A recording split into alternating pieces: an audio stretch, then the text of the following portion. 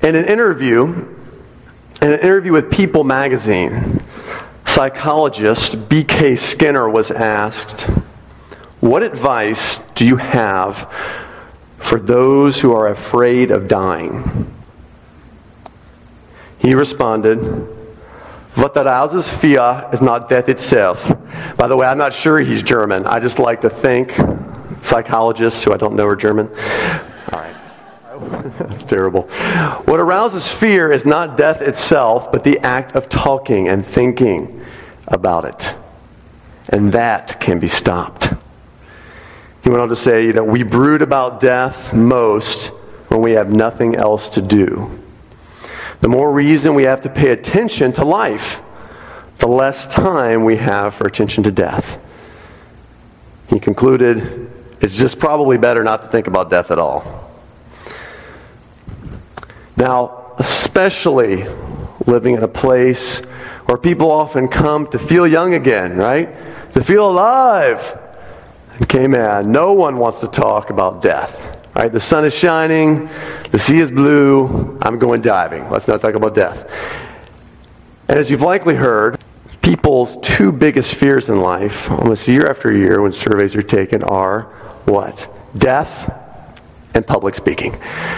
So, you get to witness a supersized fear factor up on stage today as I will be speaking publicly about death. All right, there's nothing worse. I could shrivel up on stage and cry in the fetal position this morning.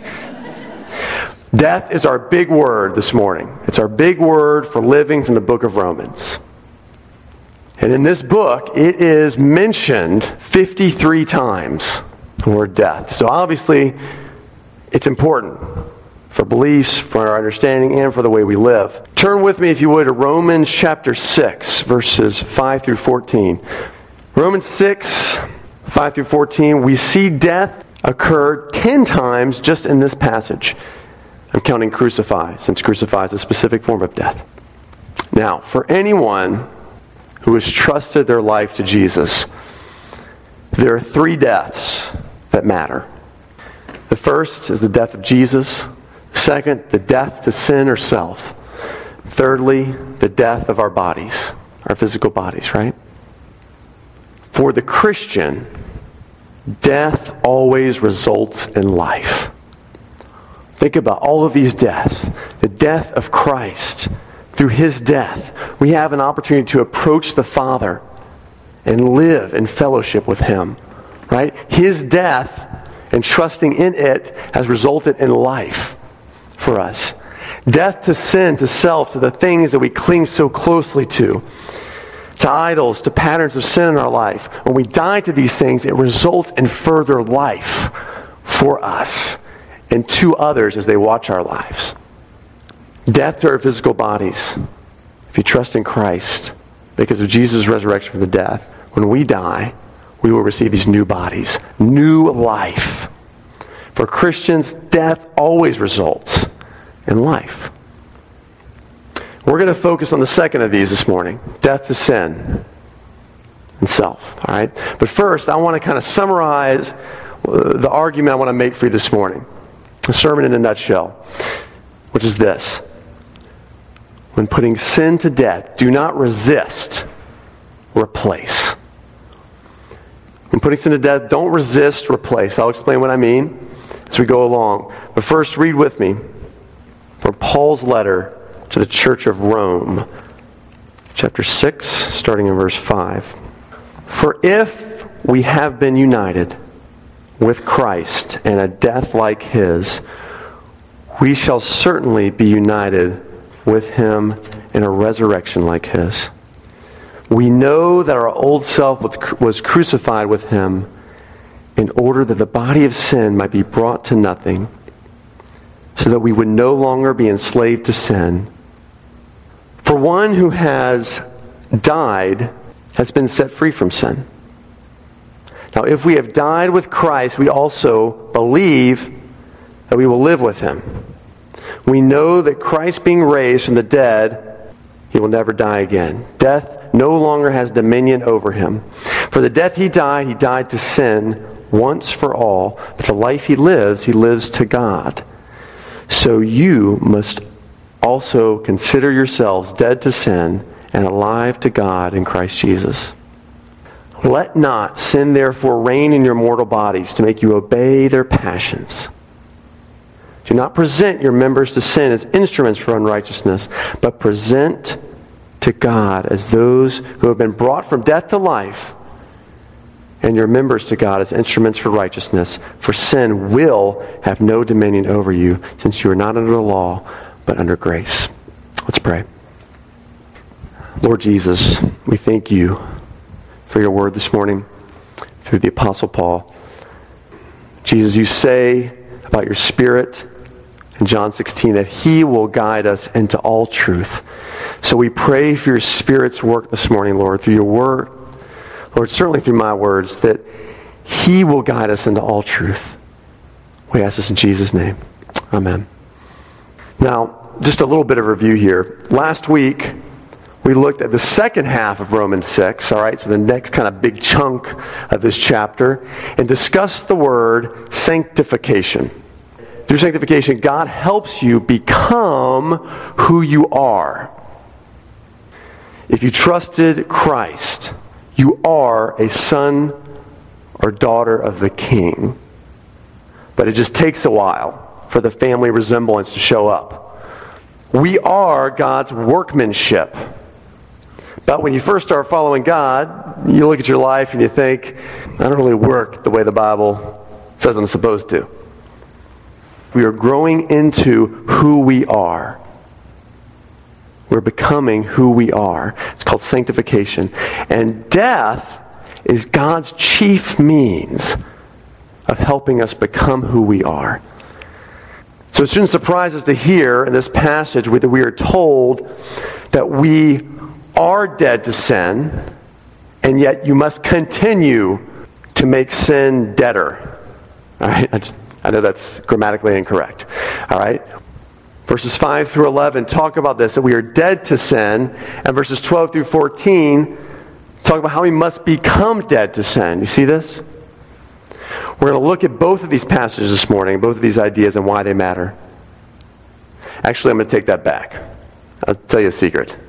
There's a chance we might just talk about one of them this morning, and next week we might get to the second, all right? I've got a lot of notes here. It might get kind of long, so I might save it for next week. All right? I'll save you the pain, the heartache next week. But that means we have 2 weeks of death, which is a great label, I think, for any sermon series. We might just change the name, right?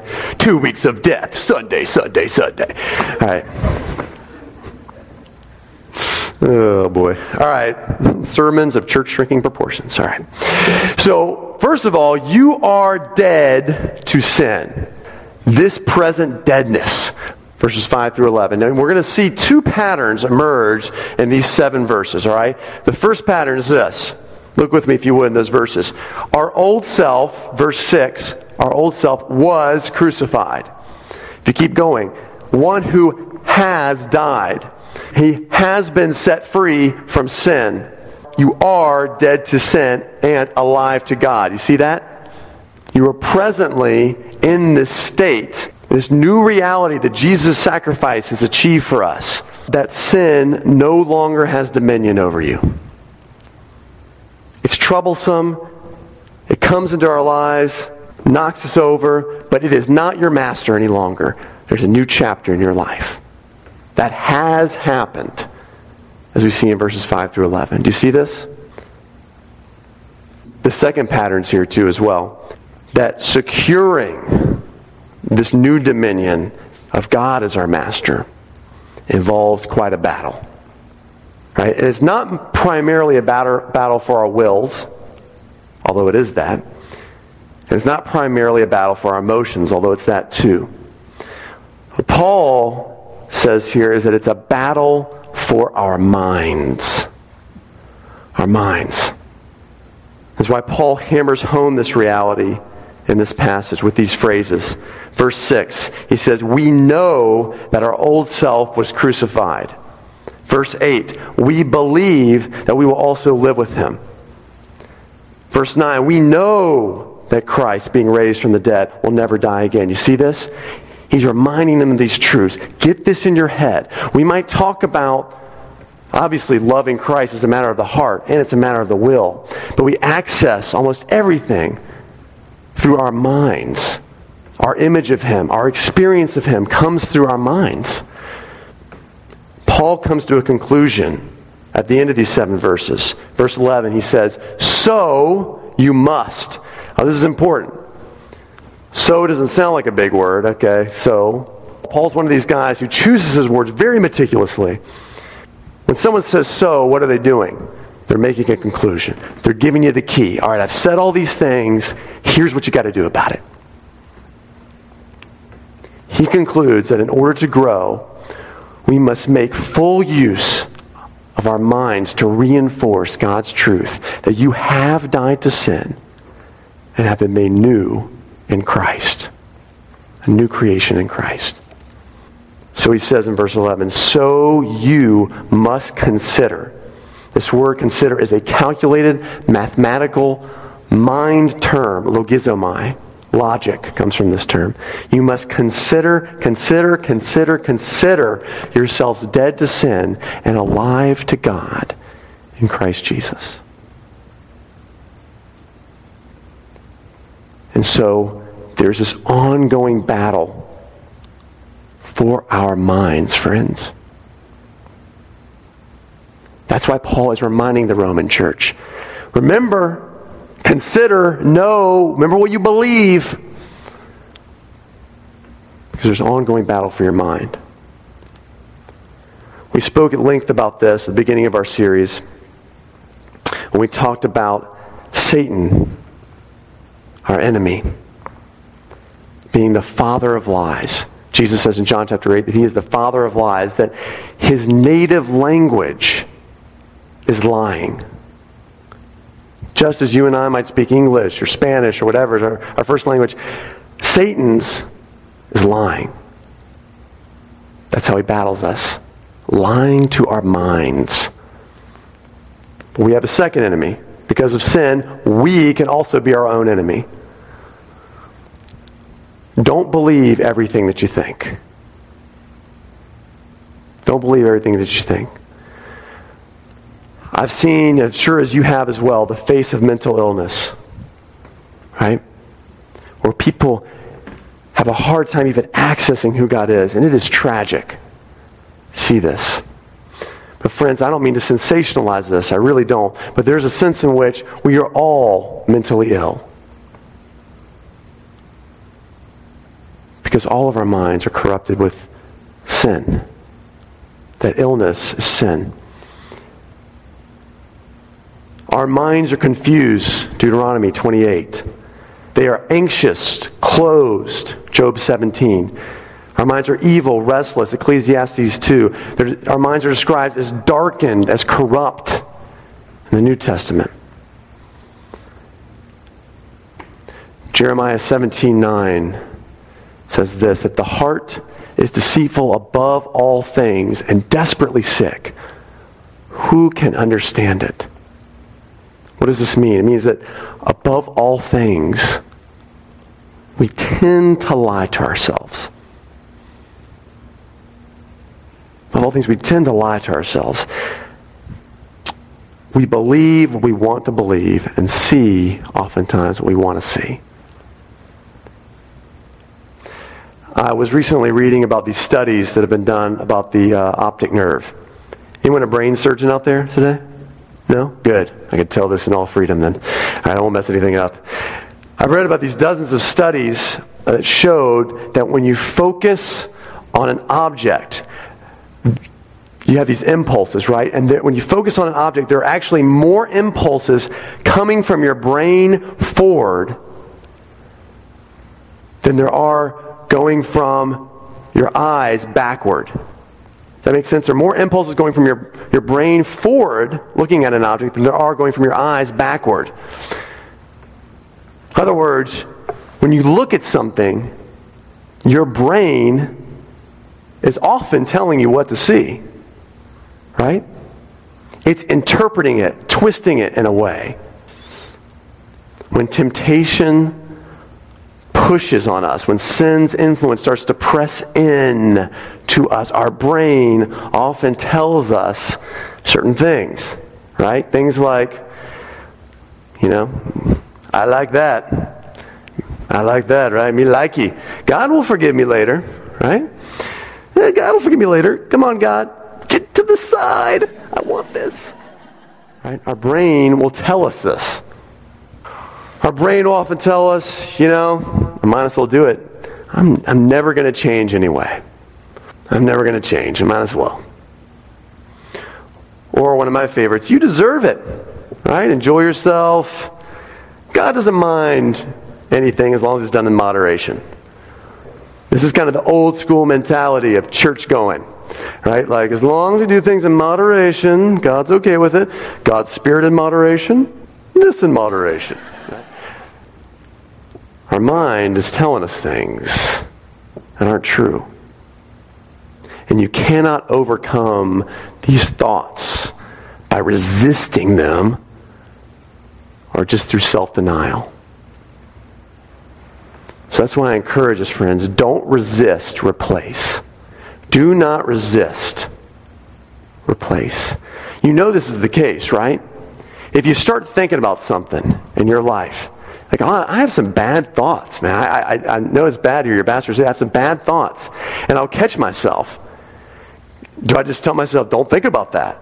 No, you don't ever tell yourself that. You say, no, nothing's going to happen to your kids, right? God's taking care of them. It's okay. Don't think about these awful things, right? Or, stop it, man. That's not who you are. Like in Christ, you shouldn't be thinking about this. What am I doing? I'm replacing these lies with truths. At least I'm trying to. You can't just resist thinking about things. You got to replace what you think about. There is an expulsive power in a new truth. There's an expulsive power in putting a new truth into your mind. That's why Paul is encouraging us here with all these reminders for the Romans. He's saying, look, replace any and all BS with truth. I don't know what BS stands for. I just saw that on the internet, so you can't blame me for that. Specifically, I'm going to encourage you to think about the following this morning. Think about the following. 1, replace in your mind lies with blessings you've received since trusting Jesus. Blessings you've received since trusting Jesus.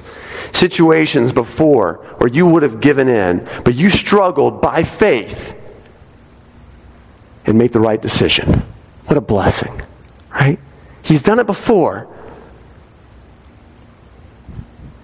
The humble confidence you've received since trusting Christ. Right? Before I was an arrogant so-and-so, but God showed me how much I needed him. Or before, I was always moping around, right, like a Christian Eeyore. Yeah. But now through Christ, I know I have life. And I have this power within me, a humble confidence, a blessing. Replacing your thoughts. Replacing these lies with blessings we've received since trusting Christ. Things like the peace to endure hardship, the faith to share with others, the hope that we have. The grace, the forgiveness available to you minute by minute to start anew in Christ. All of these blessings. Think on these things. Second thing you think on is Scripture itself. Oh, here's one of the hardest applications. I think I've mentioned this now 3 times in the history of my time here at church. Memorize Scripture. All right? I'm confident for each time I mention this, one person will do it for a month. That's my hope. It's a pretty low bar. Maybe I should set it higher. Memorize Scripture. If you want to expulse those lies in your mind, you got to put in God's truth in there. And there's lots of great stuff actually about dying to sin, to self. Right? Galatians 2:20. I have been crucified, and it is no longer I who live, but Christ who lives within me. The life I live in the body, I live by faith in the Son of God who loved me and gave himself for me. Truth. I no longer live. It's Christ who lives within me. But what about what Jesus says in Matthew 16? that if anyone would come after me, he must deny himself, take up his cross, and follow me. For whoever wants to save his life will lose it. But whoever loses life for me and the gospel will find it. Bring these things to mind. Another way you can replace lies with truth is to read theology. Read theology and get to know God through it. I've got 2 copies in the back of a classic book called Knowing God by J.I. Packer. Love this guy. I don't know, he's like 130 years old. I think that's probably exaggeration. He's been around for a long time. But they should be gone by noon today, those books. There's only 2 copies. I'm hoping they're gone. They should be. I'll never say that you must read this amount or you must read on this topic or this book. Because we are saved through grace. We're saved by grace through faith. Trust alone in Jesus. It's not faith plus reading certain things or faith plus doing certain things to earn favor with God. But God, who gave up his only Son, who volunteered to take on the punishment we deserved, this is your God. Why wouldn't we? Why wouldn't we want to take the time, not just the time, the mental energy to get to know him? To get to know the truth of who he is and who we are becoming in him. Why wouldn't we do that? I say that by grace. Why wouldn't we?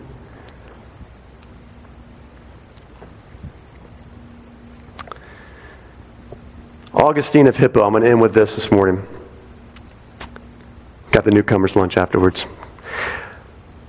Augustine of Hippo. That's a real place, by the way. Hippo. It was in the northern part of Africa. It was not named after hippos, by the way. And there weren't a lot of hippos there. Augustine of Hippo, also known as St. Augustine, was one of the most important church fathers. All right, this guy was very important to your and I's faith, believe it or not. He talked a lot about this idea of original sin and that we have this stain of sin in us that can't be wiped out by doing good deeds. Anyway, he lived in the late 4th, early 5th century. As a young man, he lived a hedonistic, profligate lifestyle. You know what I'm saying? When I say hedonistic, profligate, these are big words, but I think you know what I mean. This guy slept around, right, and he had a lot of mistresses. This was kind of his deal. He followed a different philosophy and religion, too, called Manichaeism. I won't get into that this morning. His mom, like my mom's here this morning. In fact, it's kind of a similar story in my testimony. My mom, who prayed for me tirelessly for years, that I would turn from my wicked ways and love Jesus. His mom, who loved Jesus, kept praying for him. And he did trust his life to Christ. Thank God for moms, right? Man. Anyway, you can read his story from his own perspective in his book, Confessions. It's a great classic Christian book. Sit down, read it. Some of the wording's hard, lots of thus, thithers, hithers, mithers, but it's good stuff.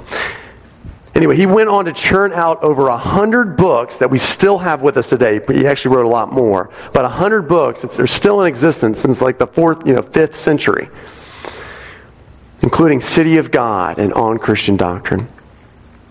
He studied God and his truth. Why does that matter?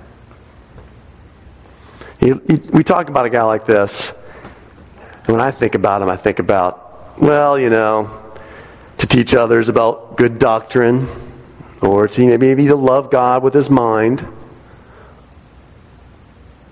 Yeah, but there's another reason. A very practical reason. Studying, meditating on, considering God's truth has a very practical purpose.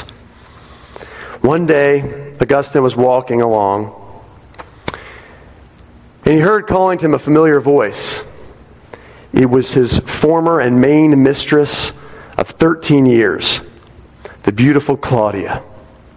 All right? She called out, "Augustine." Probably was much better than that. "Augustine! Wee-hoo! Augustine!" Right? Something like that. Now, can you imagine this scene? I know that many of you men here have imagined it.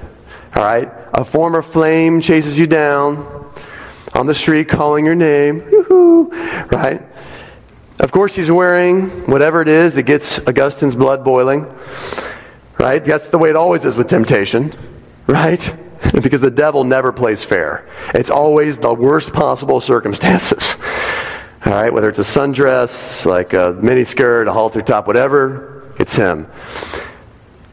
Even if he doesn't commit adultery or something like that, the temptation sometimes that it's always nice to feel wanted. Right? I still got it. I still got it. Maybe I'll just talk with her for a little bit. Chat it up. Right? We know this. We know this temptation. Augustine certainly was tempted.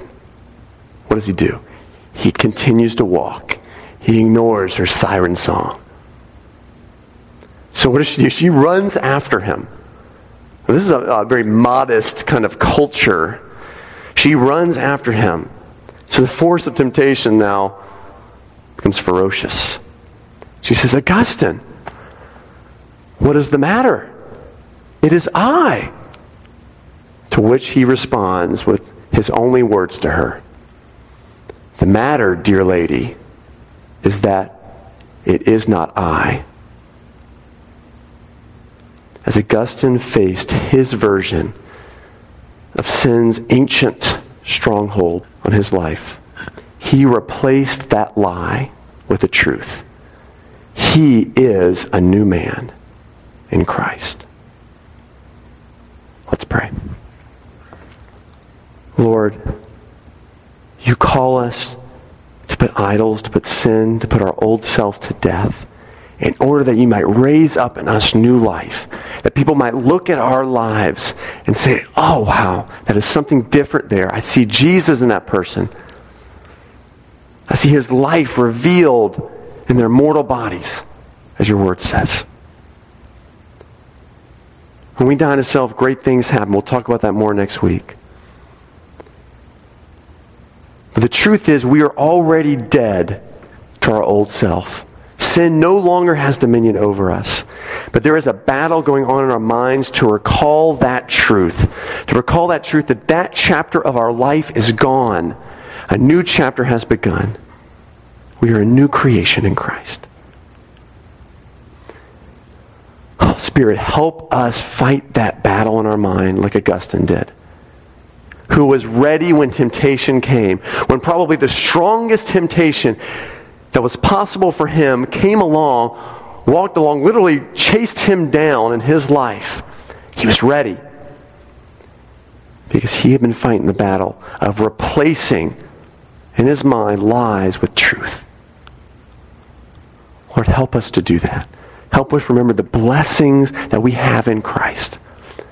Help us learn and memorize and write on note cards and stick on our steering wheels and our mirrors your word, that it might come to mind at the moment where sin rears its ugly head. Lord, help us take the time, 30 minutes, while we're in bed, to read about you, theology, the study of God, that we might know you, that the truth of who you are might permeate our minds and filter down to our hearts and be part of all of who we are. We don't want our old selves, Lord. We want the new self. We want the power of Christ in us, as the song says. The power of Christ in me. Help us not to resist, but to replace. In Jesus' name, amen.